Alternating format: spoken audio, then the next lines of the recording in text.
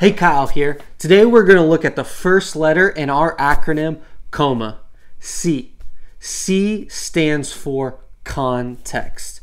Now we quickly and naturally have contextual filters up as we go through life. Here's what I mean.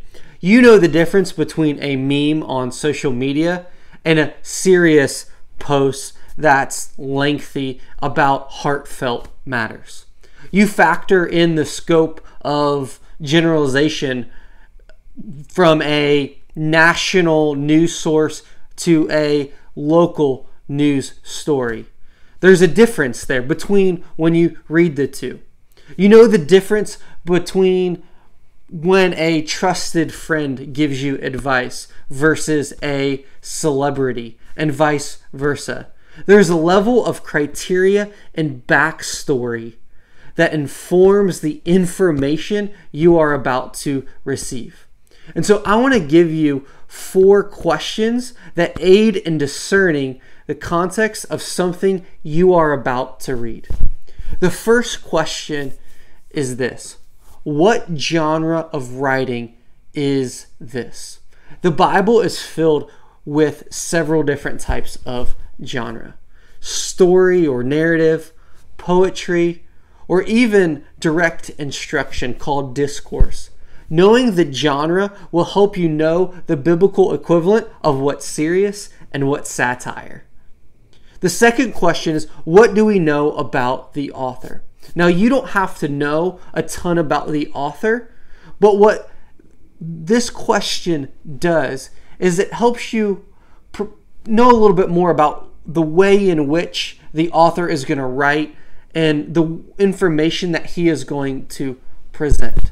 It's helpful sometimes to know the backstory, especially later in the Bible when the Apostle Paul writes to a group of churches. And it's good to know that Paul wasn't always a Christian. He actually killed Christians before he became one. And so anytime Paul talks about the seriousness of his faith, you know that this wasn't something that he took lightly. Now, you don't have to know a ton about the author. You can skip this question, but the more you read the Bible, the more you'll learn about its authors. And it'll help you as you go to your next letter, to the next letter, O, and making observations. And so the third question for C, context, is what has happened or been said prior to reading. It's like a previously on in a show. It's like when Jesus starts teaching. What made him address this or that subject? Well, if you go back, you see there's a type of interaction that was occurring that then led him to give this teaching or tell this story. And so it's helpful to have a previously on before you're about to read the text. The fourth and final question is, does this text, does the Bible passage that you are about to read or have read come before, during, or after Jesus? The Christian Bible is divided into 2 parts, the Old Testament and the New Testament. So think of it this way. The Old Testament is everything before Jesus. The New Testament is what happens during and after Jesus' life, death, and resurrection.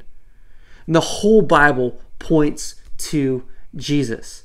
He is the hero of this story. Everything points to him. And so as any good story, there's a build, and then there's a climax, and then there's a resolution. And so whether it's the conflict piece or the climax or the resolution, we want to know where we're at in the larger story. And so knowing that context helps us understand, how is this story building to Jesus? And so these 4 questions will set you up to make observations, which is the next video in our series. We hope that this video equips you to read the Bible so that you become a better follower of Jesus in your everyday life. Make sure you hit subscribe to our Generations Church channel so that you can stay equipped as we expand God's family because of Jesus for generations to come.